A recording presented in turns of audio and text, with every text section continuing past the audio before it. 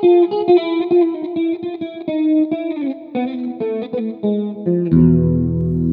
everyone, I hope you are doing well, and welcome to the podcast Byzantium and Friends. I'll start with a provocative question this morning. How do you know that anything that you hear on this podcast is true? Now, I've mentioned before that there are very high levels of trust that go into the building of scholarship, actually. For all that we verify our sources and peer review and try to check everything, and we take a very critical stance toward the work of colleagues and predecessors. When all is said and done, the whole edifice, is built on a great deal of implied trust because we can't verify everything, we can't suspect everyone's motives. We take on a lot of the work of our colleagues and predecessors and assume it's in good faith, and presumably someone else will come along later on to, check everything again, double check, and, make sure that it's sound, even though it may have already been built into some part of a foundation of something. And the way this works is there's a lot of gatekeeping that's built into the production of scholarship and the career of any academic scholar, from graduate school and graduate exams and dissertations and getting your chapters back and the defense and then being hired and then the peer review at the press and then reviews that are published after a book or appears and then critical reception by scholars, and then everybody who reads it does so critically and so forth. So when all is said and done, you expect that any scholarly theory has been through has run the gauntlet of this kind of critique. It's very difficult in my field, our field, for outright fraud, like the kind of thing that you get in the social sciences or the hard sciences, because the data isn't published, right? So the person performing the experiment or running the lab has the data, and not everybody has access to that. In our case, all of the data is out there. Like, we're citing the same sources, and it's very rarely new information, new material that comes into the discussion. So outright fraud is difficult. Then there's bias, and even though we don't want to trick people, all of us, of course, have biases and preferences and theoretical allegiances and so forth. These do shape our work, but collectively we rely on the overall context of critical scrutiny and reception to correct for some of those or make the necessary adjustments. But, and this is what I'm getting at it with today's episode, all of this presupposes that we are all free to write and say things that we think. Because imagine a scenario where, in addition to all of the problems of, bias and so forth, we also have a case where many of us are not free to talk about history, which includes, the history of nations and religions and ethnicities and identities and things that matter a lot to people today in institutions and countries, if we're not free to speak about those as scholars, as historians, right? The way we see things, but have to bend what we say and what we write to the ideological priorities of institutions or groups or governments. There are, in fact, very many countries today where this freedom does not exist, and where most of what's written on certain topics of history, national history, and religion does not come from a place of intellectual freedom and has to be, at least initially, thought of as reflecting ideological priorities of institutions. Now, to a degree, this is a problem that affects everyone everywhere, but less so in universities that have institutionalized academic freedom, which in the United States takes the form of academic tenure. Academic tenure is not just some sort of gild a reward, like, oh, you worked here for X number of years, you now get this perk as a kind of professional reward.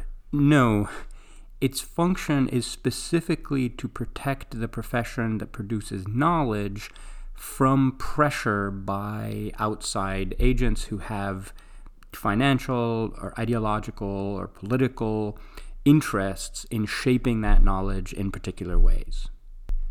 Think about it. My field covers all of Balkan history, a great deal of Near Eastern or Middle Eastern history.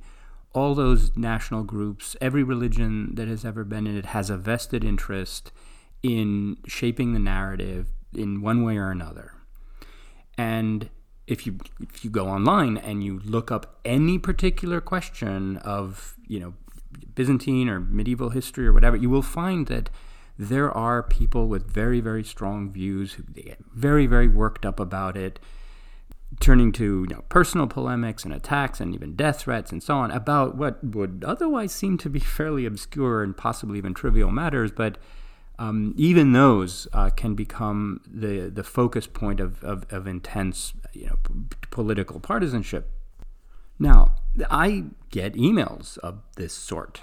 Not that many, nothing to be too worried about. At times, such messages reach chairs of departments or possibly even deans, that, oh, this person is writing, what I wrote in that book is very offensive to group X or Y or whatever because this is our view of history and so forth. These go nowhere because there is an institution in place that protects scholars from the public in precisely this kind of context, and that institution is tenure.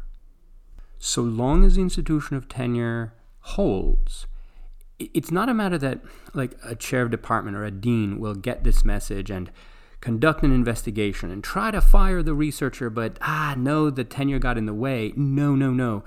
It's that there's no connection between those two things. There's no process. It just doesn't exist.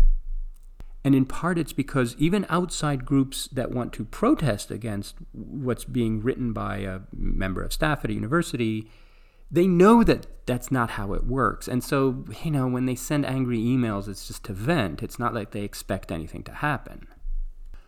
But if you take the institution of tenure away, an entire apparatus of, protest and attack will develop, it will emerge, and will institutionalize itself. So, in other words, instead of having institutional protections for freedom of research, we will have institutions that translate political pressure from the outside into academic research priorities at universities.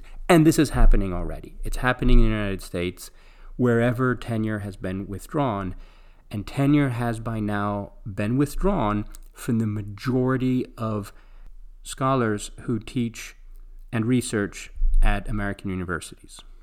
This has happened in two ways that we discuss in the episode. One is through a neoliberal managerial standpoint of the Uberification of academic labor, where instead of hiring full-time tenured faculty, you just hire contingent faculty to do this course or that course or a bundle of courses and pay them very little with no benefits, no protections. And that kind of labor force has ballooned to now a majority of the academic labor force in the United States and elsewhere. And the second is by state legislatures passing laws that either, abolish or severely curtail the protections afforded by tenure or make it possible for political interventions to affect academic careers.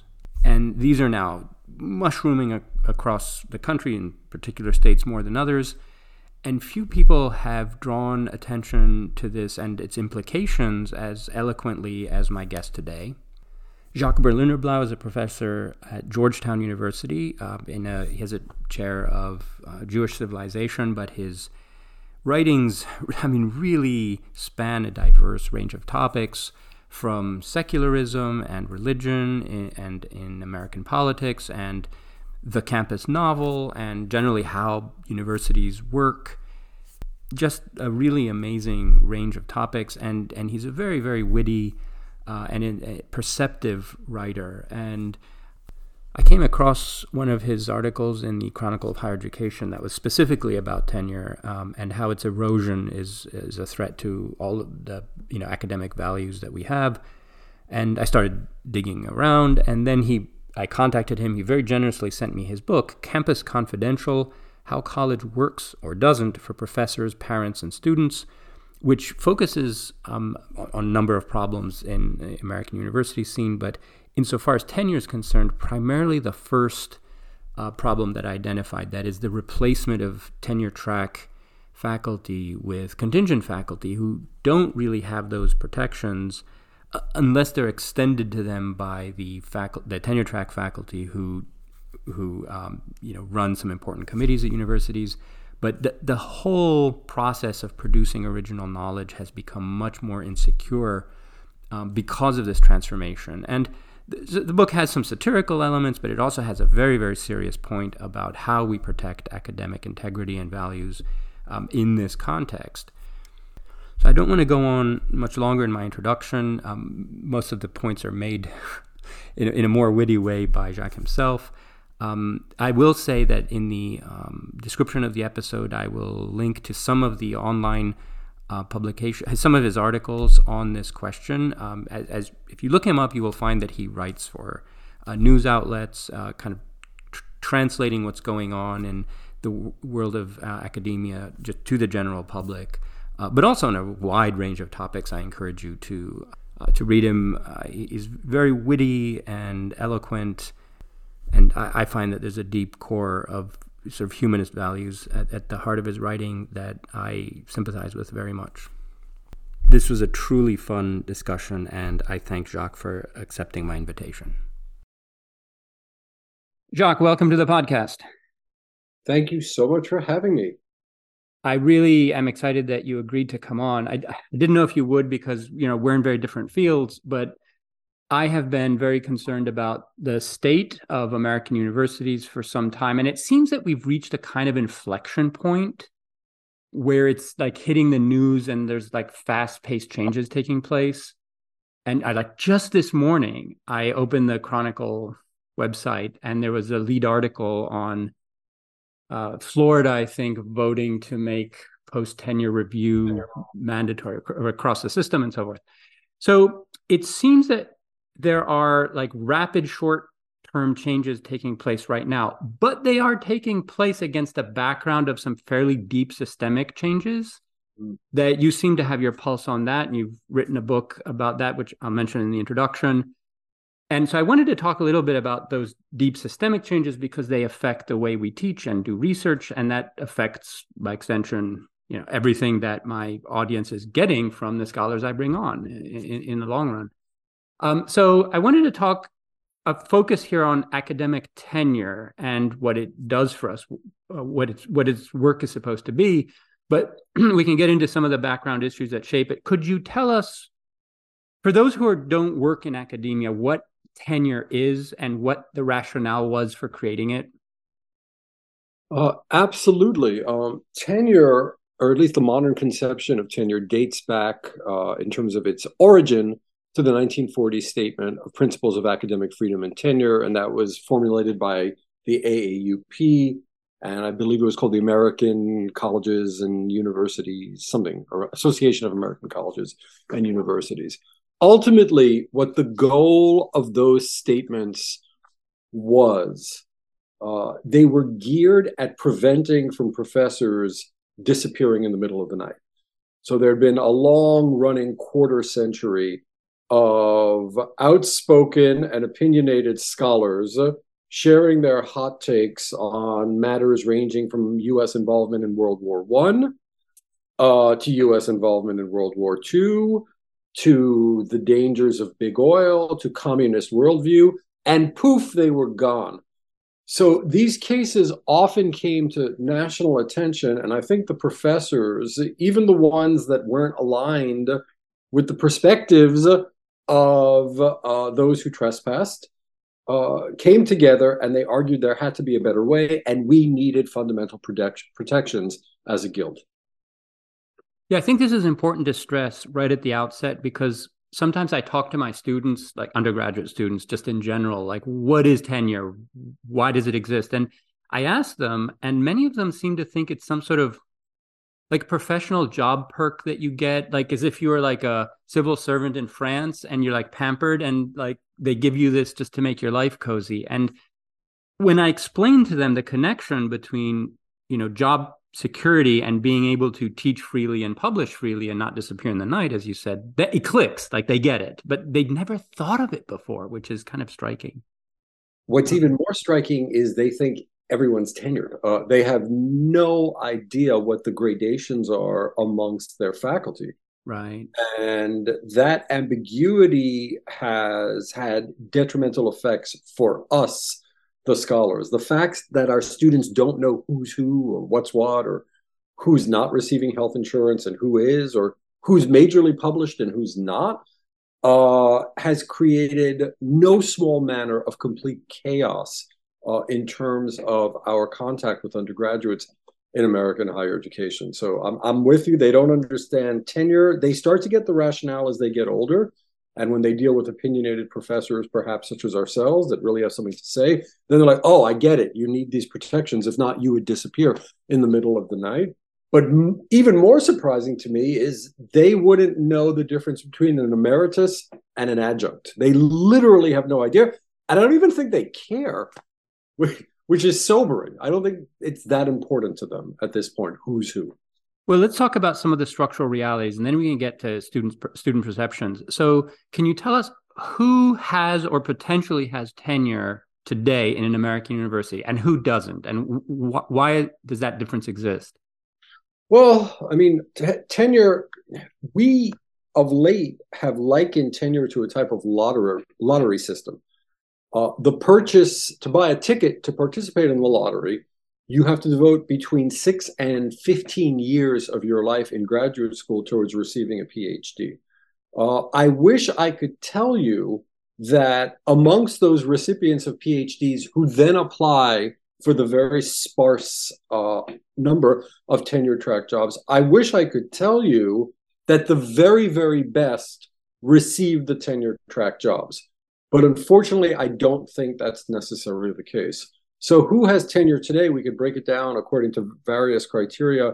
Roughly 23% of all scholars currently practicing in the United States are tenured. Roughly 8.3% are probationary or tenure track. It means 7 out of every 10 professors that our non-professorial friends, civilians as I call them, encounter in their lives do not have tenure. Ergo, the vast overwhelming majority of American scholars do not have tenure.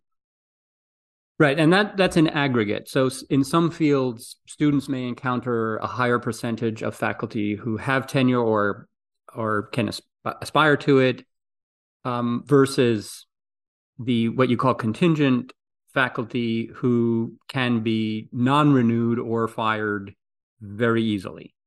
Right, so in some fields there might be a greater dependence on those, in others less. I've seen the numbers tick up in the classics departments that I've, at Ohio State. We gradually came to depend on contingent faculty teaching more and more. And that meant that of all the people that you encounter teaching and possibly publishing and giving papers at a university, there are fewer and fewer who have that protection. So how has this come about? How did it reach the point where the majority of instruction at American universities takes place by people who don't have that protection? I guess I would say the frightening inertia of capitalism. The system was working well. If you look back to the 70s, where we had above 50% of our professorate was tenured, that was the golden age of not only American higher education, but global higher education. The United States was the apple of every other nation's eye. I mean, they'd want to send their best and their brightest to our country to study. The question of why it started to collapse and who is responsible is a major question. Here's another question. Was it a murder or was it a suicide, right? Was it a homicide or a suicide? There are a lot of self-inflicted wounds. I don't want to speak about those first and foremost, right? But there are a lot of things that we, the professorate, didn't think about sufficiently, I would say 20, 30 years ago. That's clearly not the primary cause, but we could have made some different decisions to protect our guild and our vocation from the ravages that it's currently enduring. I would say, ultimately, if you were looking for one monocausal, and nothing in life, as we know, Anthony, is monocausal, if you were looking for one monocausal explanation, the exigencies of inequality and capitalism and the refusal of university administrations to pay their academic labor force a fair and decent wage. And what tenure does is it absolutely guarantees a livable standard of existence for professional scholars. It's simply too expensive, says the Board of Trustees, says the provost, says the university president, to grant tenure as generously as we might have half a century ago. Yeah, there are institutions where I can see that that is a fiscal reality, that when they say something like that, it's true. And there are other institutions where the numbers just don't add up. So I see universities that have massive endowments, billions and billions of dollars, and they're following the same kind of fiscal logic. And if you ask, why isn't that money being used to hire people who are primarily the ones who carry out the mission of the institution, you find that the endowment is locked away, right? That it's been turned over to some hedge fund managers who, in order to accept that position of growing the endowment, have said, okay, but it has to be insulated from, the academic units reaching their hands into it. At which point, so if I could rephrase what you just said, what seems to hang in the balance is whether the professoriate is a viable middle class profession, right? Like what Uber is doing to people who transport other people. Like there was a time when you could think that that is a viable middle class job, and now it's been pushed down out of the middle class, right? So why is this happening to the professoriate? Like put differently, okay, so you can hire contingent faculty, almost like think of it as like an Uber. They're just going to hire someone to do this one, fare. Why is the same not being done to like the deans, right?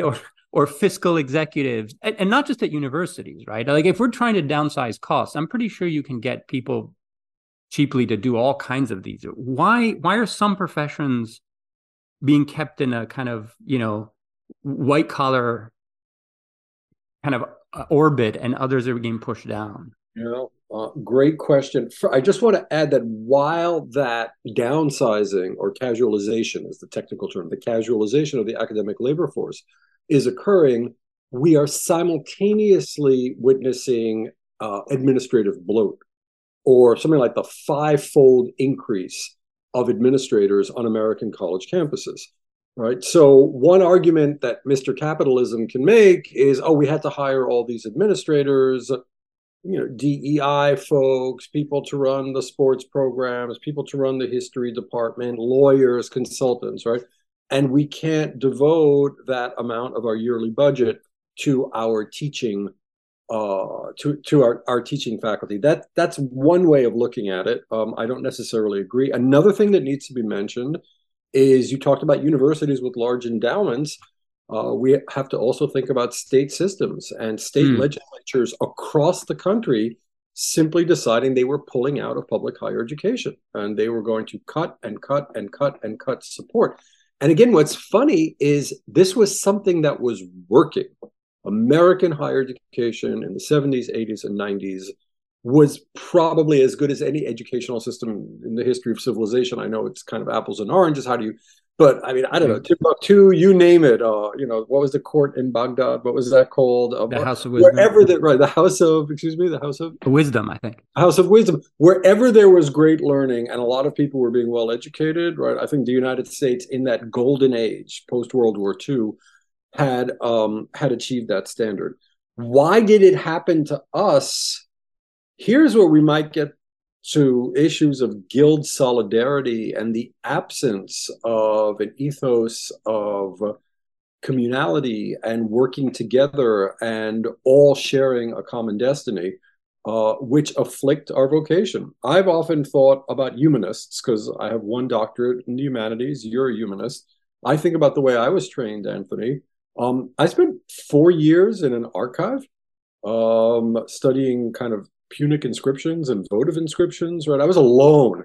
It did nothing to sharpen my social skills, nor my love for my fellow man and woman and mankind. I mean, there is an isolating component to deep study of the humanities, which I don't think is nugatory when we try to understand why it's so hard for us to come together around a common cause. We're all odd people.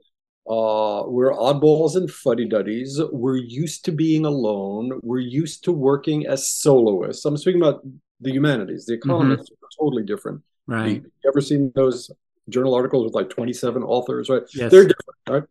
But we were just low-hanging fruit. We were ripe for the picking, right? We're just people that are isolates by nature, that did not form dense networks, that never thought about the importance of protecting our guild from the intrusions of neoliberal capitalism. And here we are decimated. And we're kind of like taxi drivers in New York in the 80s. They don't have the doctorates, we have the doctorates, but we're in the same position, scrambling to maintain a scrap of dignity for our field and basically preparing the obituary, which is where I think we are right now. I mean, we're all essentially acknowledging the tenure system as we know it is going to sunset. Is it a decade? Is it 3 decades? It's never going to be the same. So the lovely life that you and I have led, and I have nothing to complain about, right? I've been a great beneficiary of tenure. I cannot look my brightest undergraduates in the eye, and I can't say to them, you too, all this could be yours, right? I can't say that to them. In fact, I dissuade them from becoming one of us. So this isolation, this working alone, the lack of collective action, is this what you were referring to earlier as the kind of collective suicide of the profession? That's one component of it, absolutely. So we might call those the material circumstances in which we create our product, right? We work alone, we think alone, we spend years and years and years just studying absolutely specialized and esoteric discourses. I mean, we're both you're a professional antiquarian. I'm a former antiquarian. And we know what that life demands, right? The mastery of languages, right? The mastery of dead languages and languages. Also like the German. And I remember like learning Dutch in a week because I had to read this one thing that wasn't translated. I mean, we've all done that. And it's wonderful and it's beautiful. But strangely enough, neoliberalism doesn't seem to care. Like Shingles doesn't care. Neoliberalism doesn't. We're not profitable in any way, shape, or form. Here's something interesting. I remember the canary in the coal mine, maybe you remember this, was Assyriology departments. Remember that? When all these Assyriology departments started disappearing in the middle of the night in the 90s. We're like, hey, what happened to our Assyriology department? We loved it. And people were saying, well, there are not enough people registering for it and we can't get enrollments. And now the self-suicide. And the professor doesn't really want to teach because he's in Iraq and wants to be there for 3 years on a dig. And I think this is where we made some mistakes, right? Our love of research, our love of our time to go out in the field if we're anthropologists, or to go back to the archive, or just to sit at home and write, we started to see undergraduates as speed bumps, preventing us from getting to our destination in time. And this is where we created an opening, I feel, for our administrative overseers to divide and conquer us. They were like, okay, you want to spend another year in Lisbon in an archive? Sure, knock yourself out, get some foundation to pay your salary, and we can hire 7 adjuncts for that price, for what we would pay your salary, right, for 1 semester. We can have 7 adjuncts teach your courses. And I think that was very, very short-sighted on our part. Yeah, you explain in your book exactly how the incentive structure is such as to propel those who are research oriented into an increasingly more detached career, work from teaching undergraduates. Mm. And you give arguments for why this has been detrimental to the field in general. I'm in the same situation. By the way, I remember the Assyriology massacres, and I would sometimes, I would tell my field, like, is Byzantine studies like the next Assyriology? Like, what reason do we have to expect that we will be spared, especially in the U.S., where there's no kind of like there's no patriotic or national reason why this should be kept around. And I feel the same when I'm speaking to students, and especially graduate students. Like, I feel really, really sad that they won't have the same opportunities, or many of them won't. And it's such a difficult road for them. In other words, like, I don't know if my profession will replicate into the next generation. And in fact, right now, I'm beginning to think that it won't. And this has real consequences. It not just for those who hold the positions, like our life circumstances and sort of our demographic, profiles and so forth, but for the teaching and research that is our core mission. And I've been alarmed by the cases that I'm reading about where contingent faculty who don't have those protections are being fired for reasons that they're not like spying for the Russians or committing homicide, right? But anyway, so like the case at Hamline, I think, where there's a art historian was fired for including images of the Prophet Muhammad in a course on Islamic art, having explained exactly the source of those images in Islamic art, that this is not some monolithic position that Muslims have had, telling the students and like doing it exactly right. And yet one voice apparently was allowed to, brand that as offensive, and there you go. And just a more recent one about racial justice, and you teach that in Florida now. I guess so if you don't have those protections, suddenly all of those topics become very, very dangerous, and you don't go near them. And that allows certain interests to win, like very particular ones, the ones that will complain the most. Absolutely. The Hemline case is really, really disturbing, right? But it shouldn't disturb or surprise us, because this happens all the time. And again, that metaphor, the professor disappearing in the middle of the night because they ran afoul of a politician, they ran afoul of a corporation. Jane Stanford apparently was quite a spry interferer in academic affairs, and she was notorious for getting rid of faculty members that were critical of her business model, right? So another thing we have to think about is just cheesing off people in your own university community. This mostly comes from the right. It comes a little bit from the left as well, though. But I would say right now the more significant threats are coming from the right. Another thing we need to discuss is the rise of donors. What I'm noticing at a lot of R1s even is any new course of study is donor driven. Any energy, getting a faculty together for a meeting. Hey, we've got this brand new idea. We've got a donor, or, and I'm going to get a lot of trouble for this, a foundation, because I know we're supposed to look at the foundations as sacrosanct, right? I have real difficulties with certain foundations that are essentially para departments, right?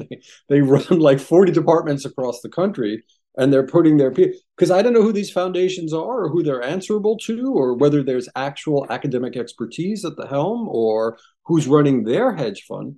So we have a lot of interference in the normal processes of American higher education. What I think is funny is you and I are kind of these, we're preserved in amber. We're these ossified, we're remembering an academic status quo, which with every passing year, fewer and fewer people can even believe existed, right? So what we're asking for seems so far-fetched to even to some of our graduate students. I remember the faculty lounge. Remember that, right? I mean, there's no more faculty lounge. I'm sure Chicago has one, right? We don't have one at Georgetown. We used to have one. And it was this kind of plushy thing with leather chairs and the newspapers on the wood. It was and there were cookies. There were cookies every day and coffee. It is unthinkable at all but maybe 50 universities in the United States, right? That the faculty would have its own place, right, to meet, to confer, to read their newspapers, to do our thing. So many of the perks that we grew up with are gone and are incomprehensible to the next generation.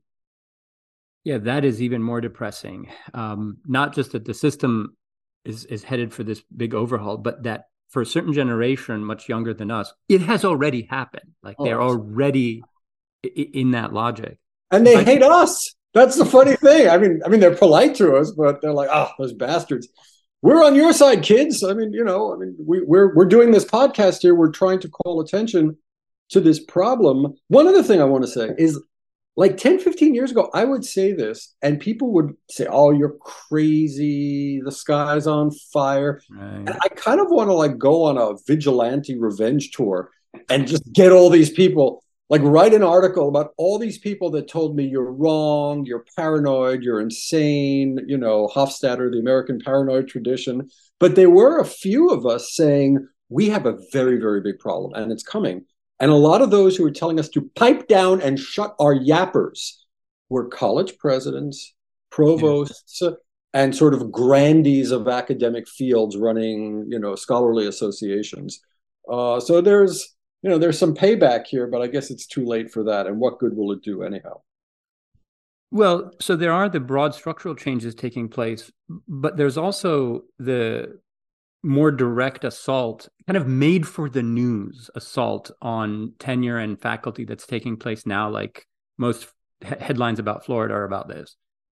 And, honestly, I remember in the 90s when I was a grad student, when like my view of how the US worked was shaped in many ways by like Chomsky and so forth.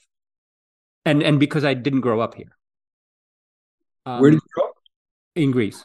In Greece, got it. Yeah. In sort of communist circles. So that kind of outsider cynical analysis came naturally. And I came to the US and I started looking at higher education. And at the time, there were people like, Alan Bloom on the one hand, but also Lynn Cheney. Mm-hmm. And what, the sort of culture wing of the right at the time. And I was listening to Lynn Cheney, like they were on CNN or whatever, Crossfire. I don't know if you remember these. And I thought, wow, they're going to dismantle this entire system. Like I could not understand why these US institutions would allow university professors to exist even. Like they were so antithetical to the kind of project that I saw them, moving toward. And I'm honestly surprised that it's taken so long. Yeah. There's also, there's Dinesh D'Souza. Oh, yes. Bloom and D'Souza, it's interesting because Dinesh D'Souza, 20 years downstream, that becomes MAGA, right? That goes off in a really anti-higher education direction. Yes. The Bloomians, as I recall them, because I was around at the moment and writing about some kind of related issues, they were coming at it from a much more high cultural disdain. The kind of thing you might still see in the university, the whiff you might get roaming the halls of the University of Chicago, this kind of sense that this wonderful Western canon had been polluted by all of this multiculturalism and diversity initiative. So they were a little different just in terms of sheer erudition, because I'd much rather read Bloom than D'Souza, right? Just in terms of sheer knowledge. Oh, absolutely.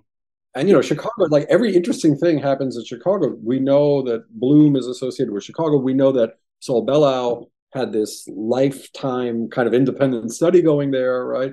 And he wrote a lovely novel about Bloom called Ravelstein, which is really, really interesting as you think of, what that man was hiding, right, in his defense of the Western canon. But we digress. You're right. We should have seen it coming.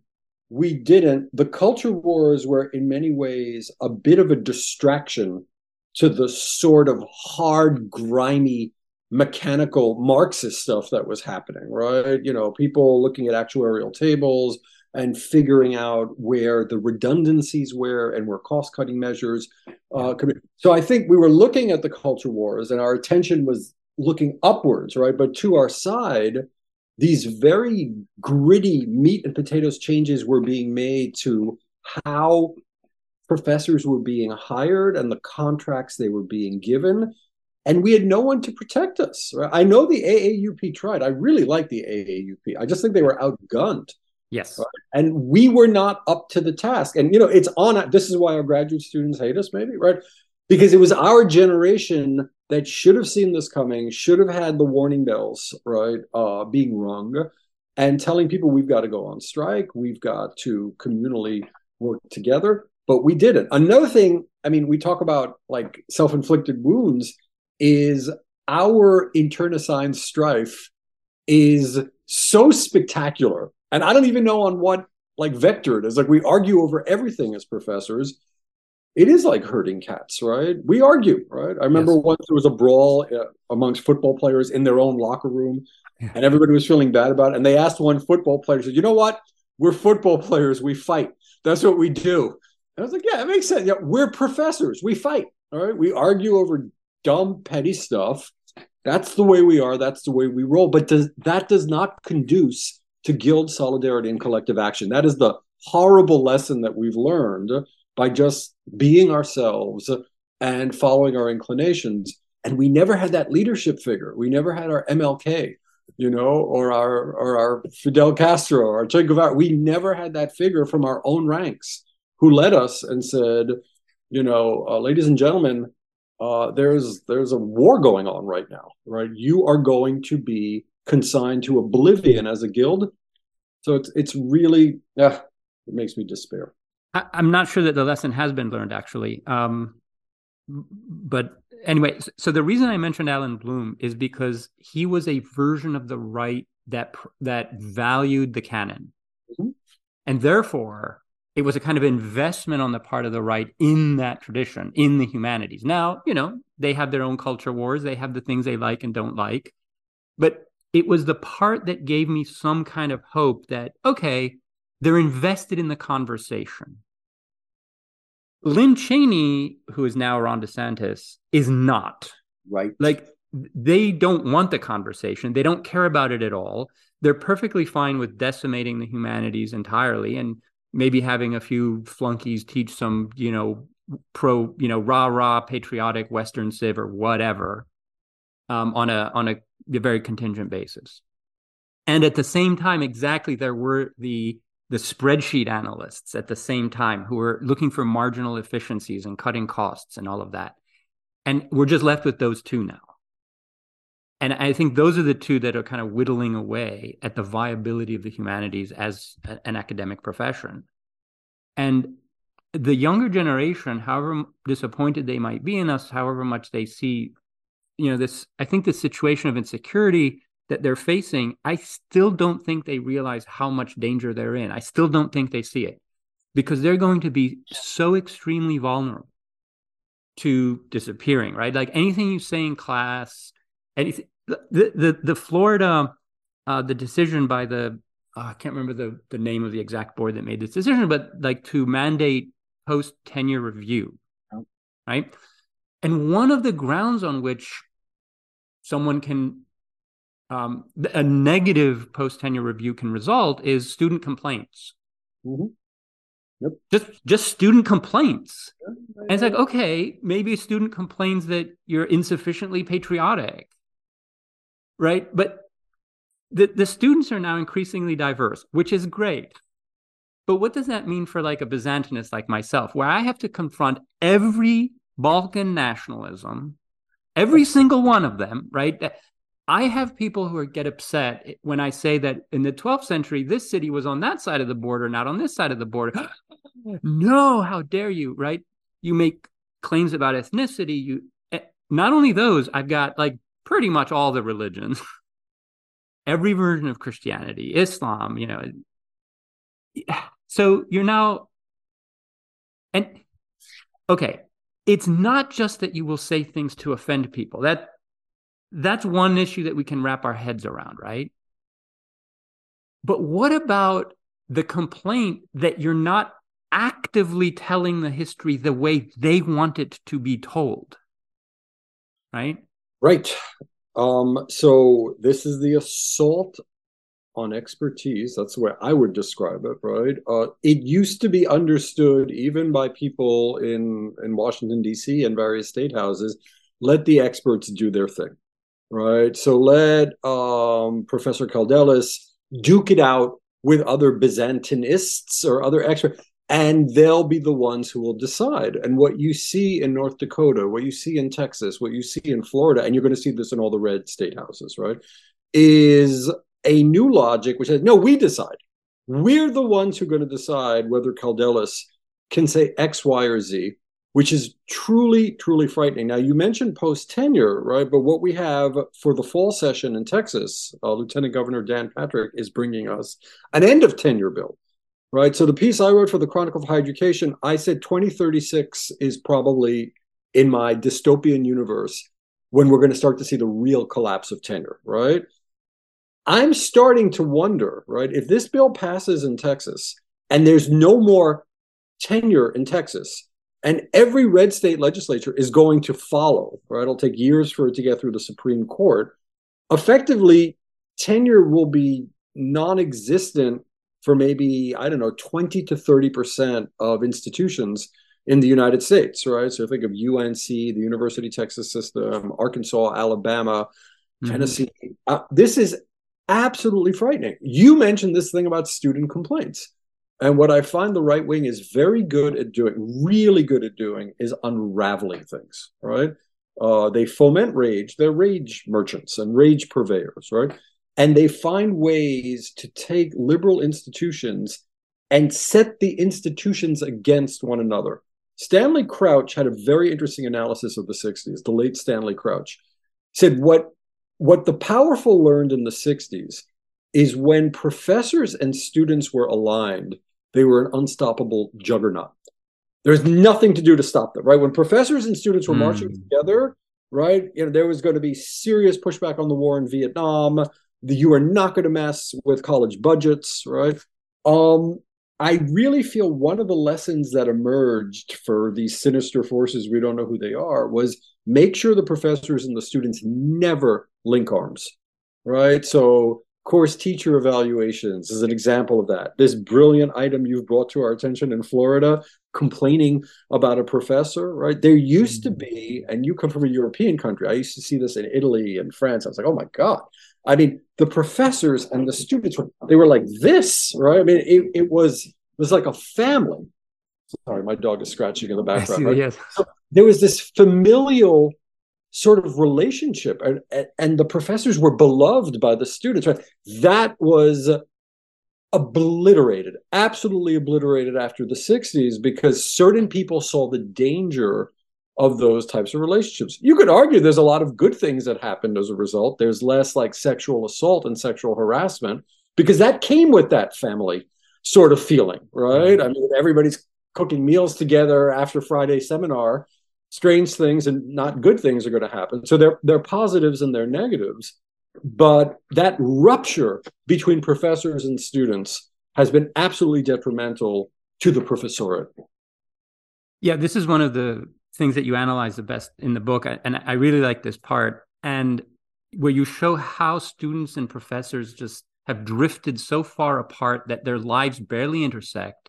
Students don't know what their faculty are, just like you said at the beginning. Like they have no idea of the differences in ranks and career prospects and what these people actually do outside the classroom. You're exactly right. And they kind of occasionally intersect, like in the classroom, and then they go back to their own separate.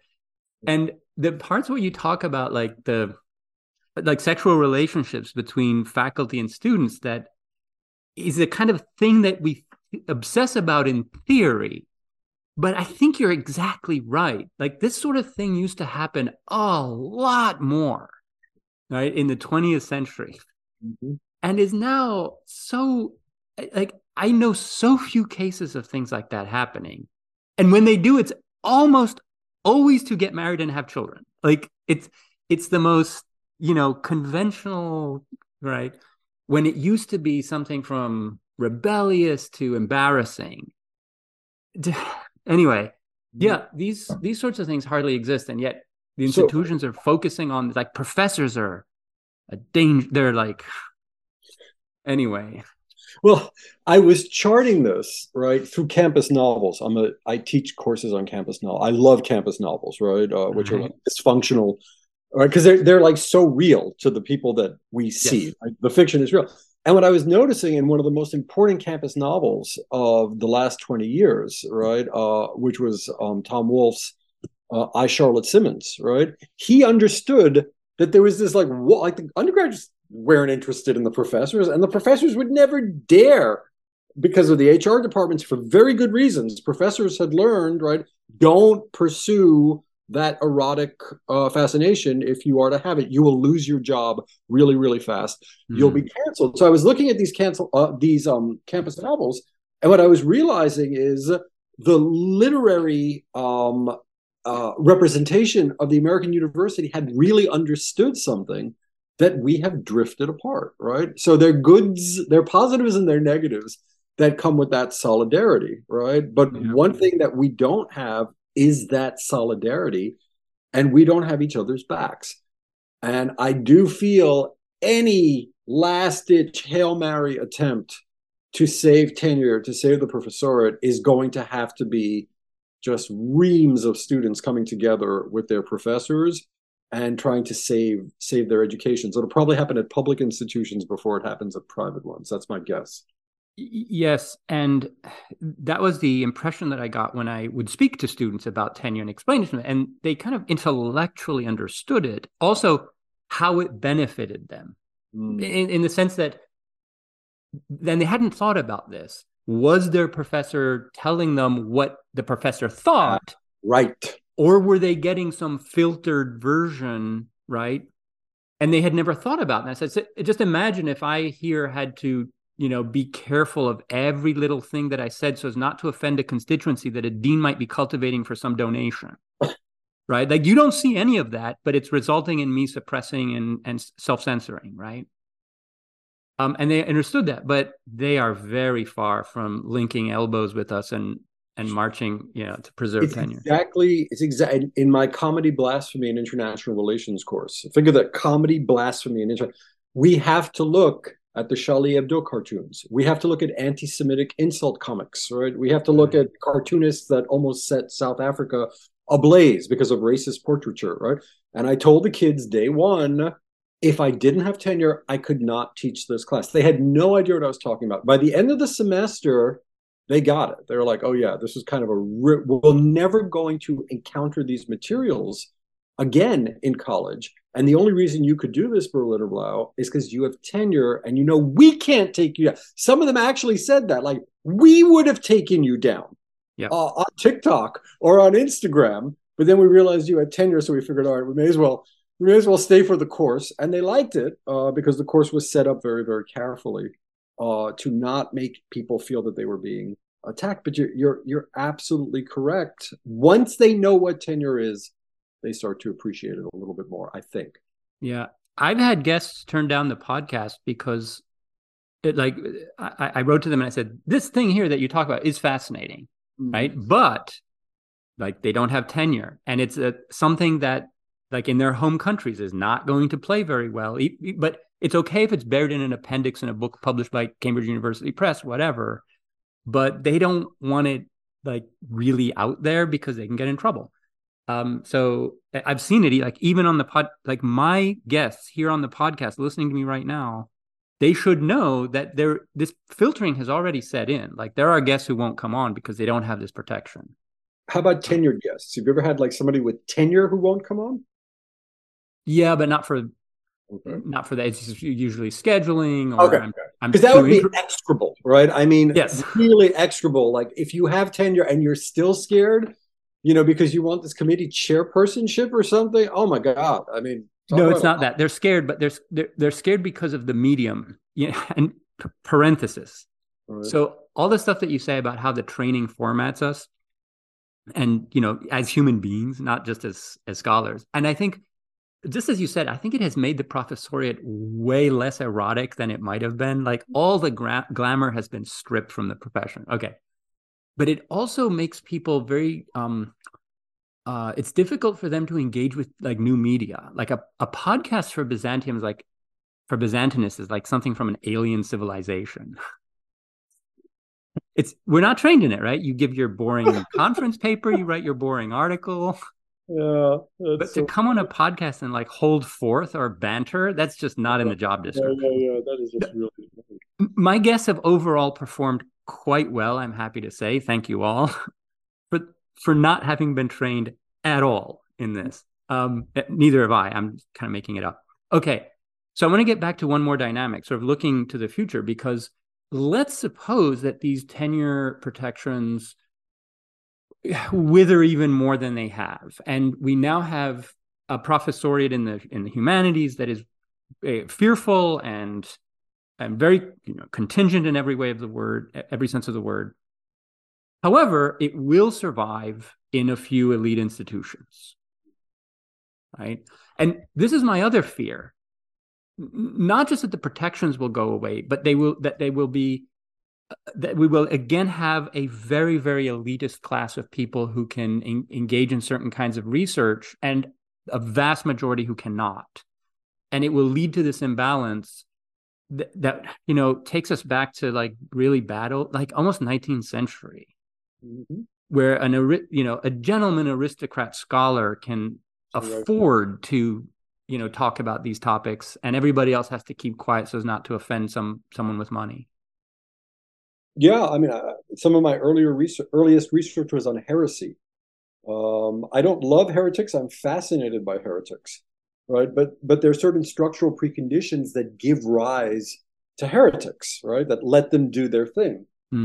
So in American higher education, if it's just going to be Harvard, Princeton, Chicago, I mean, let's name them, right? Yale, there'll only be maybe 10 to 50 institutions that now have tenure, right? Everything I've studied about heresy suggests that intellectual orthodoxies will develop, and they're going to like crystallize and congeal, and they're going to be really, really hard, right?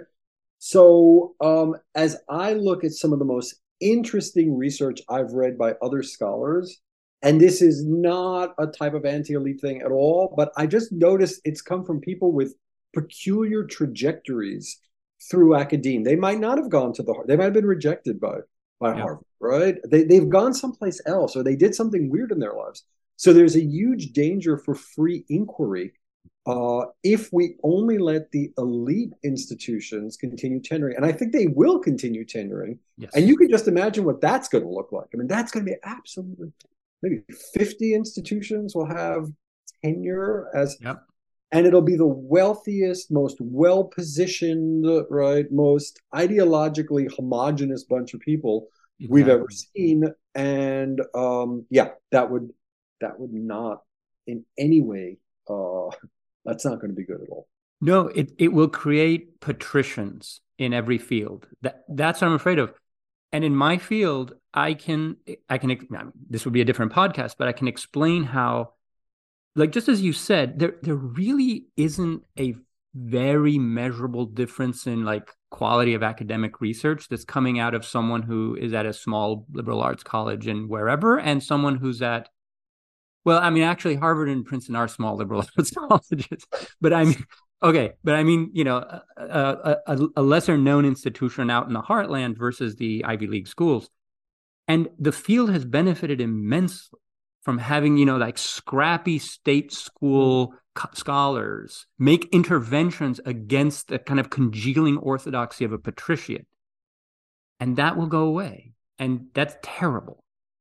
Right. Where there is orthodoxy, where orthodoxy is in control, where heresy is in control, there are problems. There's a sort of nice balance between the two, right? Where you want the heretics and their overlords to be in this fruitful sort of scrum over what ideas are about. And I think we had that. That's what's so funny. We had that in the 70s, 80s, and 90s, right? Ultimately, it's bad for undergraduates. I do think that the roadkill in this entire process you and I are discussing today, right? There are two classes of human beings that have been pulverized. And the first is the professoriate, and it's going to get worse. But the second is undergraduates, right? My undergraduate experience was kind of joyous. because it was so weird. I imagine yours was there were so many oddballs and freaks that were teaching me as I look back in retrospect. I can only smile and thank them because they made me think in their own crazy ways, right? They did things that were unconscionable. They did things that could not be done today. But we used to have, here's something else I'm knowing. We used to have a freaks and geeks ethos in higher education. And I'm finding that a lot of the young PhDs that make it through, the ones who survive this process, are kind of very polished, and they've got their networks, and they know how to like do the Washington, D.C. shuck and jive, right? They know how to exchange business cards and self-promote. I mean, I'm not against it. I like the more freewheeling days where your professor had a real edge and maybe even an odor, a whiff. But there's something about these scholars, and I'm not trying to say kids these days. I'm just saying to make it through this gauntlet, to run this gauntlet, is to develop these kind of survival skills, which do not necessarily draw upon your personal graces or your eccentricities. It's really about learning how to get along with certain others, right, and play certain games. And so, I don't know. I miss the eccentricities of the field. I think Chicago has always been the university where those eccentrics were welcomed and cultivated, and they could roam freely. There's a Philip Roth novel, I Married a Communist, where a professor's name is Leo Glucksmann, and he walks across the campus in a cape. I just find that so funny. He has a cape for no apparent reason. I've heard of colleagues who wore capes, but this was in the 80s, 70s and 80s. I myself have never seen a professor wear a cape. You got to bring it back, Anthony. You got to Okay, I don't. All right, so I will recommend your book in the introduction. Can explain what it's about. Final thoughts about what the professor. If there are professors in the audience listening, what are some steps that they can take, or what kind of solutions do you see as possible, just epigrammatically, because they can read the full argument in the book or wherever? So I always think of that scene in The Life of Brian where they're going to stone the person who said the Lord's name in vain, and he realizes he's going to die, so he just starts doing a little dance, and he's like, Jehovah, Jehovah, Jehovah, Jehovah, and they're just throwing rock, and they're saying, why are you doing it? You're going to kill me anyhow. So I guess my advice to the professor, it's twofold. One is go out flaming, right? Make trouble on your way out, those of us with tenure, and fight for the next generation. That's really, really important. But I think of Voltaire, I think of Candide. I've always liked the ending of that work, cultivate your own garden, right? Cultivez votre jardin. I feel every professor makes the world a better place on a daily basis when we walk into the classroom really prepared, really focused, like listening to our kids, when we create a very good syllabus, like we spend like 2-3 weeks on the syllabus, like thinking how it moves and should they learn this sequentially, right? So to me, a moral and decent act in this universe that is exploding around us, right? Like the last great thing we can do is we can be very conscientious teachers, whether on the graduate or the undergraduate level. And when I see a professor doing that, and there are many of us who do that, I'm just like, okay, we're doing the best we can. This is all we can do, right? Everything else has been kind of taken away from us. So our moral imperative is to really like smarten up the youth as best we can, to give them an example of what the world we thought we could bring into being would be like, and to just hope for the best. I cite in the book a professor of mine, a sinologist, who told us that the great lesson of the epic novel of China, The Three Kingdoms, was a standard of decency does not necessarily prevail, but it must exist. I've always been fascinated by that idea, right? That, you can maintain a standard of decency as a professor. Don't think you're going to win this war, right? Mm-hmm. But the very existence of professors who really, really care about pedagogy and teaching and education and formation, that's it. That's all we can do. That's how we cultivate our gardens. That point comes across beautifully in your book, and I think it's a wonderful place to end this. So Jacques, thank you so much for coming on. It's been a real pleasure talking with you about this. not a topic in Byzantine studies as such, but I think it affects everything. So You're like the coolest Byzantine scholar I've ever met. I just wait, want how to. many have you? A lot of these cats have like beards, and you know, and there's stuff going on there. I don't know. I hope I'd be cool with a beard, but They kind of look like end of life Tolstoy. They all look that way, but you know. All right, it was great. Thank you, Anthony. all right. Thanks, Jacques. Take care. Bye.